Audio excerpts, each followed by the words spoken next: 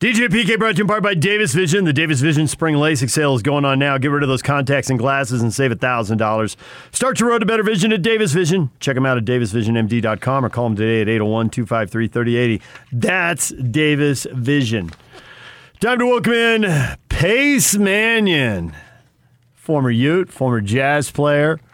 Used to do the radio show right after us. Pace, how are you? I'm doing well. How you guys doing? You want to get a lemon? Do the red and the blue show? Let's just do some crosstalk.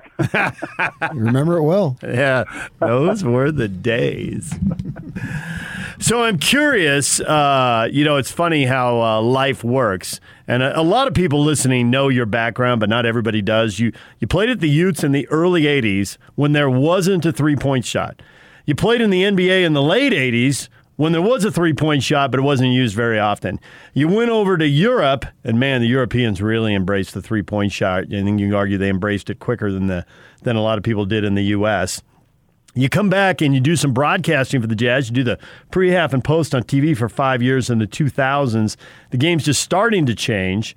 And then the next decade it takes off, and you're raising a young prodigy who's a high school star and plays at the University of Arizona. Boo. And is now on the Warriors roster. And he's fully embraced the three. And now his teammate is Steph Curry, who has revolutionized the three. And I just think when you're watching a game, and you'll watch a lot of Warriors games because your kid's on the roster, and you see the stuff Steph does that the coaching staff encourages and applauds, and it didn't even exist in your career, and then you would have gotten pulled in a heartbeat and cut if you tried this stuff. How much does it just blow your mind?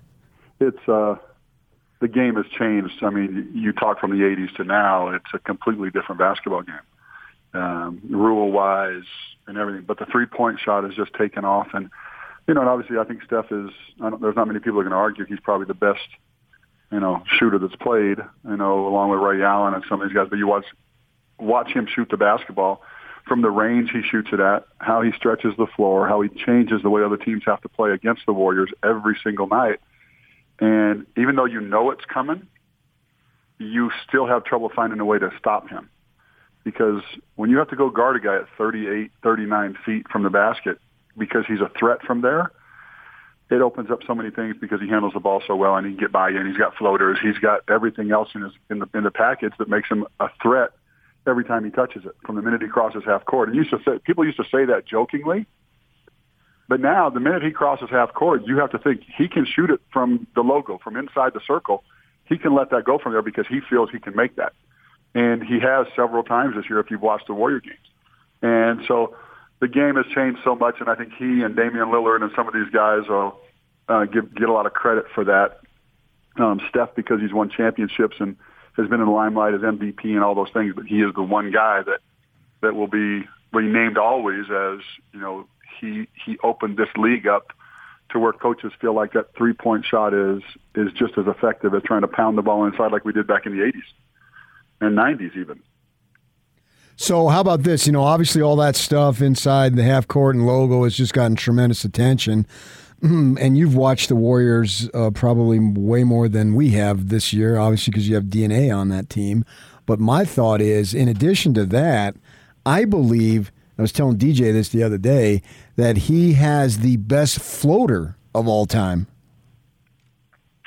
I agree with that.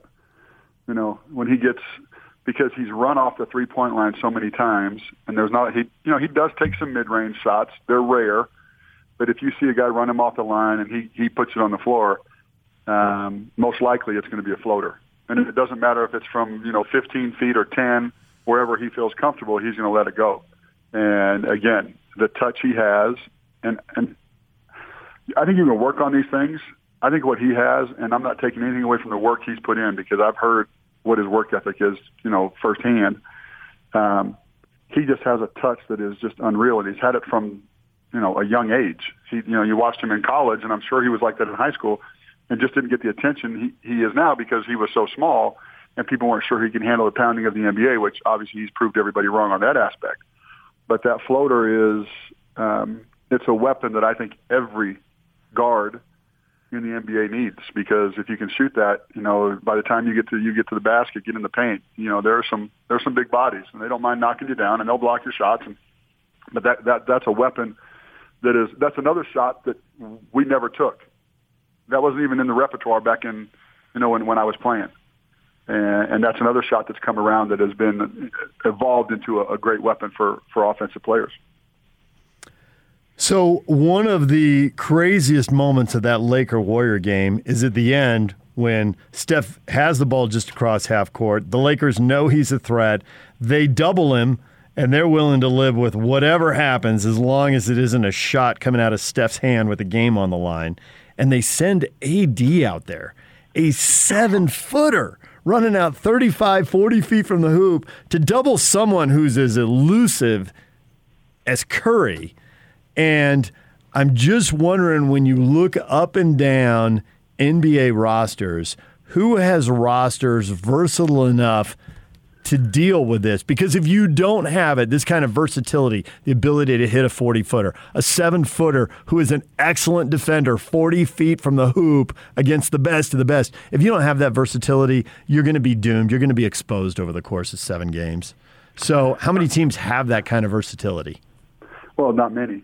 You're talking about he's a freak athlete when you talk about AD, but there are teams in the league that give Warriors problems with some size, and I think the Lakers tried that, but they realized the small ball the Warriors were playing was, you couldn't guard everybody out there. The two bigs, you can't do that. Drummond wasn't going to guard, even if you're talking about Juan Toscano Anderson, who is, he's a good player and he can score the basketball. But he's not your main guy, and you're willing to live with that shot. You talked about the last play with the Warriors. I think in hindsight, you'd like to have that play out because you were going to get Wiggins in the corner with a wide-open three right before Kerr called the timeout, which I think that's a shot you'd have taken instead of trying to inbounds with 2.1 on the clock to get a three to tie the game. But you didn't see that develop until after he'd called the timeout. It's easy to say now, or right after he called the timeout, you could see it. But you're right. There's not a lot of teams that have the athletes to do that. And the Lakers, as bad as the Lakers played, until certain moments of that game, they're still a threat. I don't think the Suns are very happy that they get the Lakers in the first round. Yeah, really. That's something that they're going to have to endure, obviously. I'm wondering what's your level of confidence that it's going to be Warriors Jazz as opposed to Grizzlies Jazz? Yeah, tonight's a tough game. They just played them a few days ago, and to beat them, you had to Steph had 46. You're putting a lot of pressure on your superstar to score the basketball night in and night out to win games, and he's carried them all season that way. And it's not that he can't do it again. The Grizzlies, they have some weapons. Valanciunas is playing well. He's coming off a 23-23 night. Obviously, Morant is who he is. And when he decides to get aggressive and go to the basket and do what he does, especially with the small lineup the Warriors will play, he'll have some success. But I still think the key to that team, you watch him, is Dylan Brooks. Because when he plays well, that team is really, really good. When he scores it at one end, he's averaging about 16, 17 a game, I believe. But his defense is, and you can tell he's the heart and soul of that team. His emotion, they thrive on that. And I think you got to find a way to go at him. And he'll be guarding Curry. And I wouldn't be surprised if Steph tries to get a couple of early fouls on him, because the last time they played, it was a really close game. And then, he fouled out with, about 5 minutes on the clock. Picked up his 6th foul and was done, and that's when it kind of turned for the Warriors' favor. But it'll be a tough game. There's no doubt about it. I don't think it's going to be. You've seen some of these blowouts. I don't think it'll be a blowout by either side. I think the Warriors are the favorites. Obviously, they're at home. They've got Steph, Draymond's playing well. Everybody's playing really well right now at a high level. They're playing an 8-man rotation. Guys are getting very comfortable on the floor because the lowest guy's getting 21 minutes a night. And so they're all getting comfortable, and that's what you need in the NBA to be successful. Is you're going to be out there for a while, and you don't have to hunt shots. You don't have to be selfish. You know it's going to come to you. So those are things they have going right now at this time of the year that have been playing. They've won a lot of games. 8 out of 10. I don't know what their last 10 ball games is, but they've been one of the hotter teams in the league going into this play-in scenario and hopefully into the playoffs. So I'm curious what you thought as you saw teams tanking games down the stretch. The Clippers tanking and not worried about a potential second-round matchup with the Jazz, and it may or may not come to that. We got to see who wins in the first round. But, if they both win in advance, the Clippers didn't seem very worried by that. They seemed intent on getting to that side of the bracket. Do you trust the Clippers? Should they even be worried about that kind of thing? What does it say about the Jazz? What'd you think? Well, with the Jazz right now, I think everybody would rather play them because you don't know how Mitchell and Connolly are going to come back. But I would much rather see the Lakers earlier than later in the playoff series. The Suns, they get them early. They're not playing great basketball. LeBron's not healthy. I don't think AD is completely healthy. The supporting cast isn't playing extremely well. And so I think you have an opportunity to knock them off. The tough thing for the Suns is they're young. You got some guys that never had any playoff experience. But I don't think it's, to duck somebody or to stay out of somebody's way. I don't agree with it, but I understand it. But I don't think it's saying anything about the Jazz except for, hey, we'd rather play them with guys that aren't 100%. And I don't know what their record is this year with the Jazz, and I don't know what it is with the Lakers because I didn't follow it as close as you guys probably have. But I think the Jazz in a 7-game series can beat anybody in the league because they play so well. The ball moves. They have shooters. They have a defensive presence in Gobert. They are a threat to any team they play. They're going to have nights where they shoot it so well that nobody can be close with them because they do that so well. They move and they've got shooters and they create. Everybody can put it on the floor. Everybody can get into the paint and kick out for shots. And they're all willing passers. And that's a key. Guys that are willing to give the ball up for a better shot or for the best shot, that's what you look for. And they're a lot like the Warriors in that way where they move the ball, and there are very few teams that do it as well as those two in the league. And that's why they're successful. And I think they have an opportunity this year to go a long way. And I think the first series for them is important because whoever they get will have played 3 games. And that first home game on Sunday here, whether it's the Grizzlies or the Warriors, is a big one because, everybody's going to, you guys talked about the other day, you're talking rest, you're talking altitude, you're talking guys on a roll, all the things that go into that. But I think the Jazz are very good, and I wouldn't duck them if I'm the Clippers because if you're the Clippers, you got to think you can beat anybody because you're a pretty solid team as well. But I wouldn't want to play the Jazz. I wouldn't want to play the Lakers either. I'd rather play the Warriors or Grizzlies if I have the opportunity, but that's not who you're going to get in the first round. Right. So you've been in this community or around this community for a long time. You know how much people care about little things and strive for respect and want respect. So we've got some postseason awards. Now, you've watched the Warriors. You're basically an expert on them, and Draymond Green is one of the guys that is up for Defensive Player of the Year along with Simmons and Gobert. What are your thoughts on who would win that? They're different defensively. All 3 of them are completely different guys. They do it in a different way. Simmons is out on the perimeter guarding guards and getting in the paint and guarding some bigs a lot like Draymond does. And Gobert is just a presence with, he's blocking so many shots and altering so many shots and creating so many problems that the Jazz can take some chances on the perimeter and knowing, hey, if you beat me, good luck. You better have a great floater game. Or you better be able to pass the ball out of there and get a 3 because you're not going to get anything at the rim. I've watched Draymond all year, and it impresses me with him with his size. They list him at 6'7". He's probably 6'6". He does have a long wingspan, but he is guarding, 7-footers to point guards. And I think his IQ, in my opinion, is better than anybody's when it comes to that end of the floor. Yeah, both ends of the floor. He's just that skilled mentally because he's seen so much in his career and he's played so many positions, and he's had to morph into a player that, just what keeps me on the floor, and he's become an expert at all those things.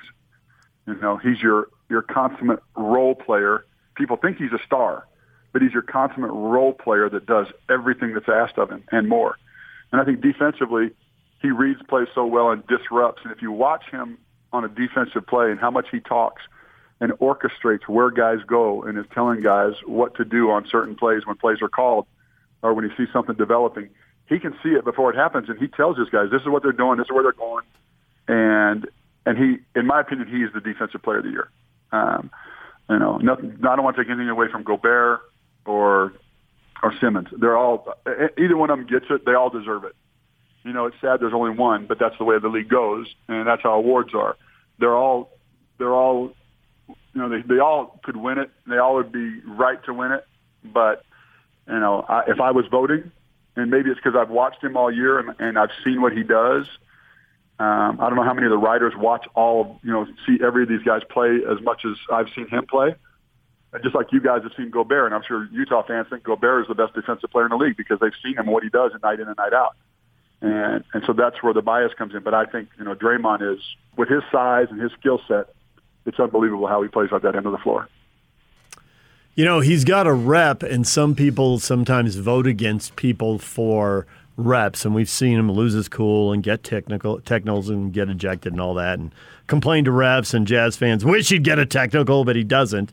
I don't know how much you want to get into it, but the rep isn't always – it may be partially accurate, maybe accurate in the moment, but it also isn't accurate every minute of every hour of every day. You got some pretty cool stories about him. And any of them, I don't want to cross the line, but any of them you want to share, they reflect well on him and they go against the norm of what people think of him. Well, Draymond he's a great teammate. I can tell you that with Nico. And I get, I can hear a lot of the stuff that goes on with Nico, and I'm sure Nico doesn't share everything because those are locker room moments that you don't share. Those are team things that just stay in the locker room, and he's learned that as a rookie. But I know he's been in Nico's corner a lot, and he's helped him and encouraged him and done the things that teammates do. He did it after the Jazz game when Nico played well here. In the locker room, said some things that meant a lot to Nico, and I think it meant a lot to that team and brought them closer together because of how he worded it to his teammates. And you're right, I'm not going to share specifics, but I just think you talk about his technical fouls, you talk about his image around the league. And, he knows he's going to get technicals. He's explained, he knows he's going to get close to that limit every year. He said, it's just what I do. I know it. My team knows it. He's had a couple that most of them aren't really at bad times. He's had a couple that have cost him this year that have been a little worse than others. But he rarely gets tossed. And after he gets those techs, things usually turn to go his way a little bit more, or the Warriors' way a little bit more. And I can tell you there are rookies on that bench, including Nico, are shocked that he doesn't get more with the things he says. And he said, it's just like, I can't believe that they wouldn't toss him. And he'll tell me what he says. And and I think he has such a rep. He's been around the league so long. 99% of those refs, except for new ones coming in, know who he is, know his heart, know what he's about, know that he's just a great competitor and he wants to win. And he'll say some things sometimes that are, outlandish and even personal, but they don't take it serious enough to give him the second technical. A young guy gave him a technical this year, and Nico said he just went off on him the next time he came on the floor. And what he said the second time was much worse than what he got the technical for, but that young ref wouldn't even look at him. Mm-hmm. And it was his way of saying, hey, I'm the veteran here, you're the rookie. Yeah. You gave me and Damian Lillard a technical, we're both all-stars, who do you think you know? That kind of thing where, I think the refs have learned, I'm not going to put my ego in the game. It's not very often that you see guys do that anymore. They don't have the big egos like they used to have back when I was playing. There were some egos out there that if you said one thing, you got a technical. That doesn't happen much anymore. And I'm sure there's, some refs have, just like you have problems with players and coaches. I know Jerry Sloan used to have a problem with one of the coaches, and he always got techs. And there are some guys in the league that tell you, I've got 4 techs this year, and they're from the same ref. So it does happen, but I think that's the anomaly. Yeah. Well, Pace, it's good to have you back in the community. Got to munge some Italian food and party on. I'll do it. I do it all the time. That's what I get at home every night, so I can't complain about the Italian food. I miss my mother and her cooking. I'll bet. Yeah. I miss the stories, Pace. When you started saying, Draymond and the stuff that has to stay in the locker room and all that, it's what teammates do. Then I was thinking of some of the teammates you had back in the day and some of the things they did. When you think about my stories, when did I tell them? And what you told me? Off to the side. Oh, my gosh. Well, there's one particular story we can't. On the set. You can't. Those are. Yeah. You just can't get out there and go crazy. And that's, I can't put my son at risk. Absolutely. Absolutely. We totally get that. We totally get that. No, but I was thinking of stories you told me from Europe about players and basically just messing with the Americans when they showed up. And you know the story I'm talking about, which there's literally no way to tell it on the air. Does it involve touching? Yes. I remember that one. There's no way to tell that story on the air. No. And you actually had a teammate good to you saying, this is how you're going to behave because you don't want to end up in the middle of one of these stories, so this is what you're going to do. Exactly right. And that was solid advice from a teammate right there. Yeah. I just think anything that happened in whatever NBA locker room doesn't measure up to some of the craziness you got from Europe. That you have crazy stories from Europe. Oh, wow. There you go again, DJ.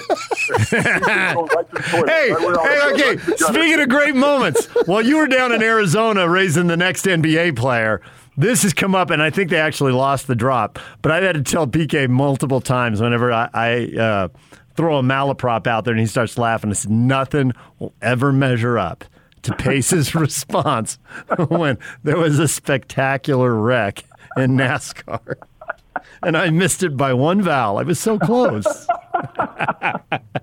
And you were like, you were trying to be a good teammate and come fill in the morning, but you're just not morning guy. You were not cut out for it. One time, sure, but don't ask me again, okay?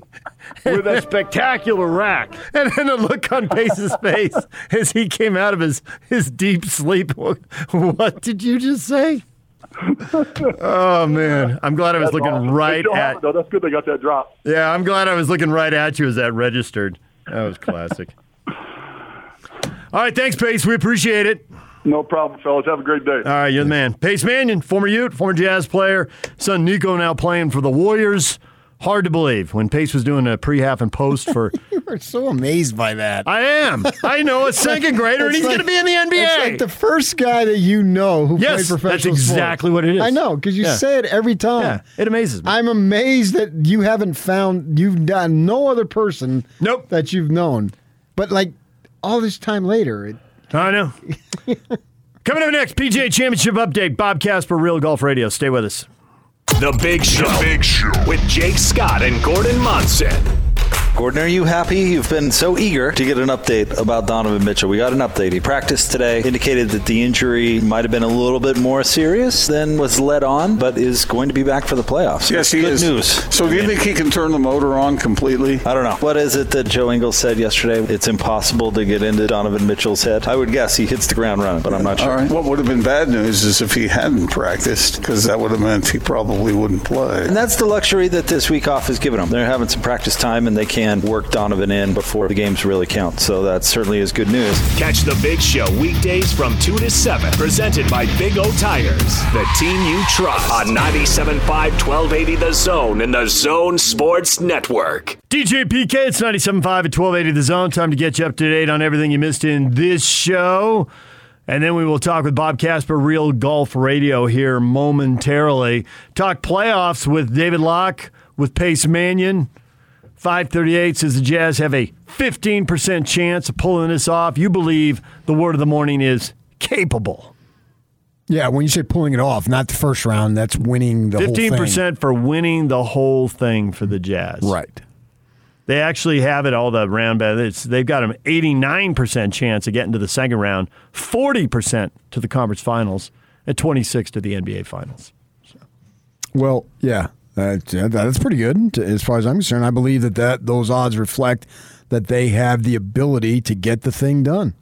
No, they got to go do it, man. Having the ability is one thing. If you don't have the ability, well, then obviously it's a different story. But they've got the ability, but going to get it done is awfully difficult. It's time for a PGA Championship update brought to you by Uinta Golf. Bob Casper, Real Golf Radio, brought to you by Mountainland Supply. Zions Bank, Hoops Vision, Siegfried & Jensen, and Black Desert Resort. Bob, good morning. Hey, how you doing, DJ? I just wanted to let you know, and PK, DJ, I just wanted to let you know I'm down in our old neck of the woods right now. San Diego. Yes, I am. Getting ready to play the U.S. Open course. We played it yesterday. Oh, you've already done it. How'd it go? Yeah, what was it like? Torrey Pines. Torrey Pines is a great golf course. It's a wonderful layout, and it's going to play. It's going to play tough. We saw that yesterday. The rough's up a little bit right now, getting ready for the course, and they're putting up all the stands and bleachers and stuff for approximately 10,000 fans that they're going to have on course next, each day. But yeah, it's always a good test. It was kind of chilly and a little windy yesterday, and it kind of beat us up a little bit. But today we're playing at San Diego Country Club, where I grew up and where my dad was a member, and started out in the golf business. And on his way to becoming a professional golfer, he was a caddy here, starting when he was about 10 or 11 years old. So. Memories.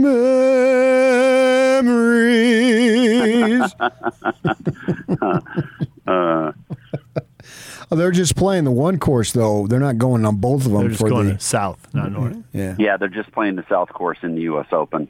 So. And then they'll have the North one will just be open for public play during that time, right? No. The North course is it's interesting. They'll be parking cars on the North course. Yeah. But we were looking. What's interesting is the last time they used Jack Murphy Stadium. Everybody used to have to go there, and then they bust them in. Yeah, I remember. To the golf course. I don't know what we're going to do it this time, because Jack Murphy Stadium is no longer there. And but the interesting thing is the North course, the first and the I think it was the 10th or the 18th fairways go the same direction, and so they're setting up the driving range for those areas, and it won't be the normal driving range that's used for the public. Yeah, that's pretty dinky. Yeah, small and thin. Yeah. Yep. Can't have the pros on a dinky course. Or dinky driving range. Right? No. So I don't know how close you've been able to follow the PGA Championship leaderboard, but this thing is spinning like that big wheel on Price is Right or something, or a Wheel of Fortune. It's like every time we look at it, somebody's 5 under. Nope, they're not. They're 2 under. A guy who was 2 under is now 4 under. Wait, there's just birdies and bogeys all over the place. Yeah, and you're going to see that. You're going to see that a bunch, because you hit a shot just marginally offline, and you can get yourself into some pretty tough areas to be able to extract from in the fairway, but also around the greens. There's a lot of roll-off areas, and if you miss the green and it hits one of those low areas, it'll roll away and go away from the hole. So it's a tough golf course. You hit good shots, you're rewarded with good shots. You hit shots that are marginal and off, it penalizes you a lot. Corey Connors, he shot 5 under par yesterday and was looking really good, and then turned around and shot 3 over par his front 9 today. So it's difficult, and it's going to remain difficult. And you're going to see the best players, like we always see in major championships, sift up to the top of the leaderboard. And I think by the end of the day, you might see 5 under still leading, maybe 6, but I don't think it's going to get out of hand at all. So you got a couple old-timers in Poulter and Mickelson. Yeah. How long do you think that lasts? Well, one's a really old-timer because he's now 50 years of age. He's almost 51. Yep. He'll be 51 next month, which is Phil Mickelson. Phil struggled at the beginning of the year, but he started to bring it back around. He started to play some better golf, and here he is playing well again in the PGA Championship. So, there's still a lot of golf left. There's, the remainder of today's round, 36 more holes, and we'll see if he's able to stand up to that. As far as Ian Poulter's been a great player, especially on the European Tour.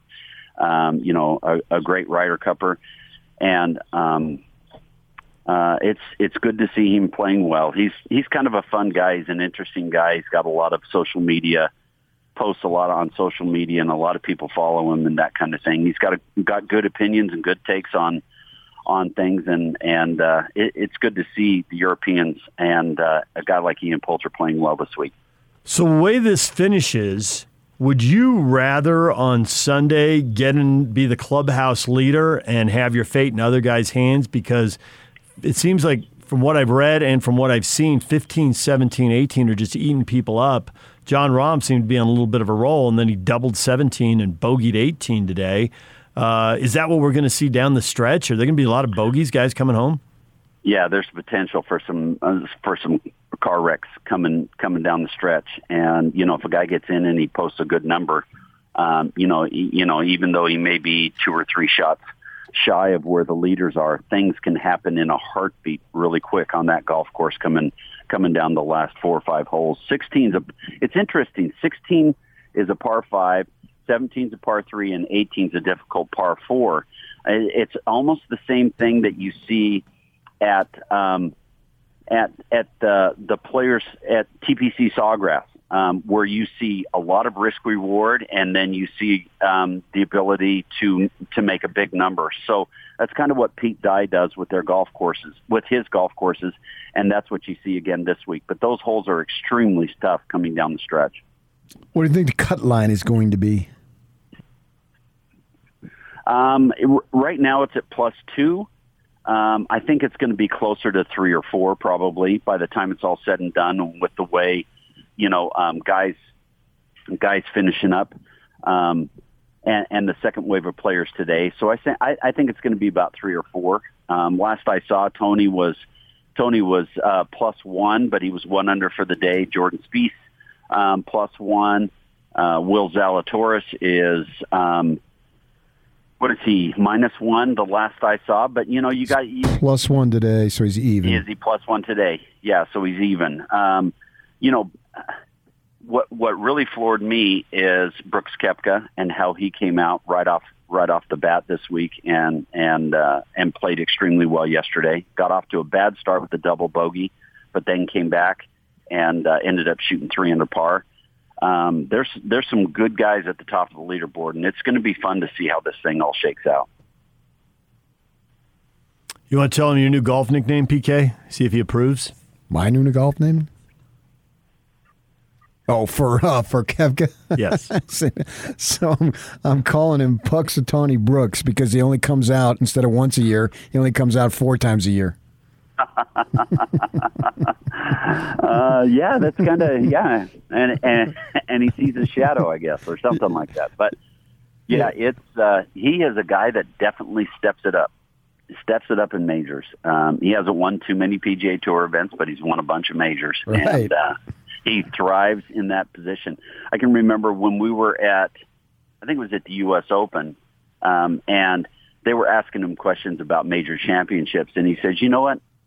He says, I think major championships might be pretty easy to win because guys get a lot of pressure on them in a major championship. And he said, as long as I can keep myself close to the lead, he says, I've proven to myself that I can handle that pressure, especially in a major. And he said, I'll beat half the guys, but when it comes down to dealing with the pressure coming down the stretch and that kind of thing, he says, I think I deal with that a lot better than other people.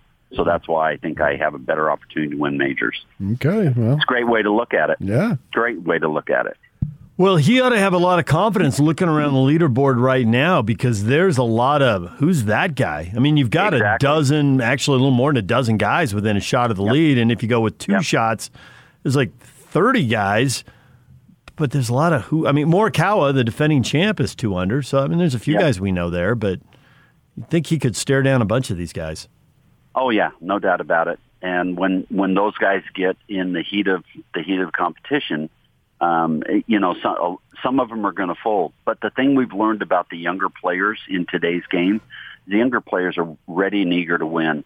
Colin Morikawa last year, he stepped it up coming down the stretch, drove it on the green on that short par 4 last year and made eagle. And he just kind of took over and slammed the door. And that was his, second or third win on the PGA Tour. And, he'd only been on tour for a couple of years. So the younger guys, you can't count them out. There's somebody that could step up and get their first win or their first major under their belt that's a young guy. But for the most part, when you're dealing with guys like Brooks Koepka, Colin Morikawa, who's already won, and some of the other guys that are in the back that could make a move, then you've got to really step it up and play well if you're one of those young guys. Well, while we're talking, Brandon Grace birdied 13, so he is now 6 under with a 2-shot lead. Well, there you go. There you go. And Brandon Grace, he's a proven player. He's won golf tournaments, and he's a guy that could get his first major this week. We'll have to see how things go over the next 36-plus holes. All right, we appreciate it, Bob, and we will hear you and Brian tomorrow morning, Real Golf Radio, the Zone Sports Network, 6 to 9 a.m. You got it, guys. All right. Thanks, Bob. You bet. It'll get you ready for the third round. Was that Phil right there? He made it, yeah, because I sort of saw the lead. He moved to 3 under. Phil's 3 under, 3 back. Doing really well. DJ and PK, we're coming back with your feedback on today's show next. I always wonder what it was like to sweep the Warriors. Guess I'll figure out that feeling when they do it in a week and a half. DJ and PK, the playoffs looming. We can't do our typical show, PK. It's weird. There's usually a show before the playoffs starts. Everybody's got the predictions, what's going to happen. We don't know who the opponent is. Feels like it go either way. Warriors and Grizzlies battling for the 8-9 spots, went right down to the last game of the regular season. Now they got to play again. I think I want the Warriors over the Grizzlies. Because? Well, one of the things Locke said that I think is true is Valanciunas is such a massive dude that it might take its toll. Even though the Jazz win the series, Rudy is beaten up. He just looks so huge. Yeah. Like, humans aren't supposed to be that big. Do you care that the Jazz handled him so easily in the regular season? No, because they didn't have Jaren Jackson. Yeah. And he's a nice player for them, right? I don't think he but played is he any of the games. That kind of game changer? I think he only played 11 games. I don't think he needs to be a game changer individually. It's a piece of the puzzle that makes it more difficult. But they were so far away in the regular season. I'm going to look it up. I think the Jazz beat them by like 20 Well, twice. but just tell me not to worry about regular season. Now all of a sudden you tell me to worry about regular season. No, I'm telling you, because of the regular season. Right. But you say if they lose, don't worry about it. But now they won, and we're going to, this is an indicator. Either it's an indicator or it's not. I don't get to pick. No, it was one of the three. It was a 3-point game, a 16-point game, and then a 4-point game. So Mitchell was lighting Memphis up. They had no answer for him. 35 points, turnaround, 35 points. He missed the one game. Yeah, Conley went for 26 in the third one. So they beat him without Mitchell. That's a nice sign. Yeah. Yep. But it doesn't really matter what you want. It'll be what it will be, and we'll find out tonight, 7 o'clock. So we got people tweeting at us here today. I want the Warriors, actually. Do you think people want the Warriors just because it's more fun? It's entertaining for me. Yeah, exactly. I want entertainment. It's sports is entertainment. Nothing more than that for me.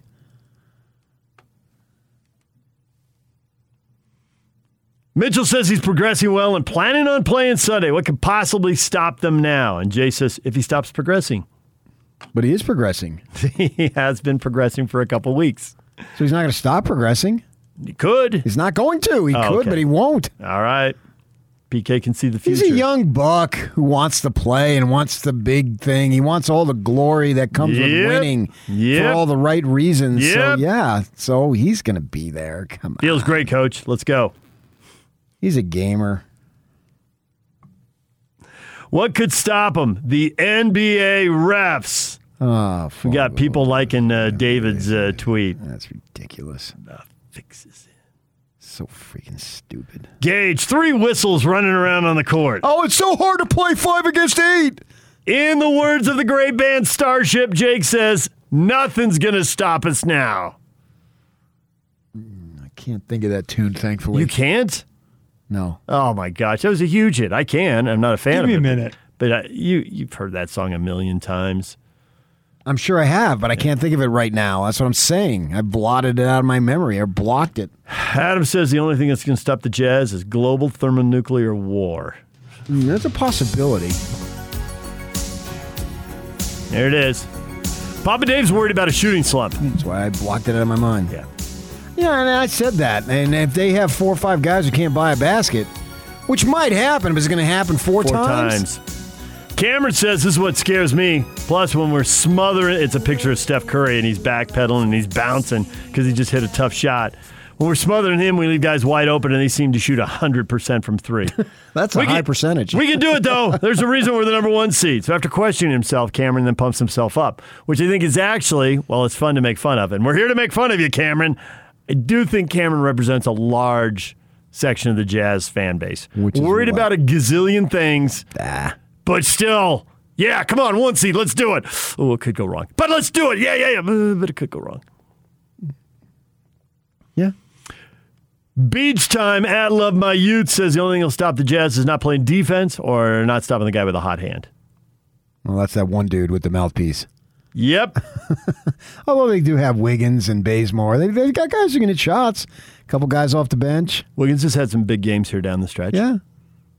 And sure. I don't want to overplay them regular season like you say, but when you're fighting in that 8-9, it's pressure in the moment, and it doesn't match up to, I don't want to say it's the Western Conference Finals, but still for him, it's for a guy coming from Minnesota, exactly. It's big for him in the moment. Yeah.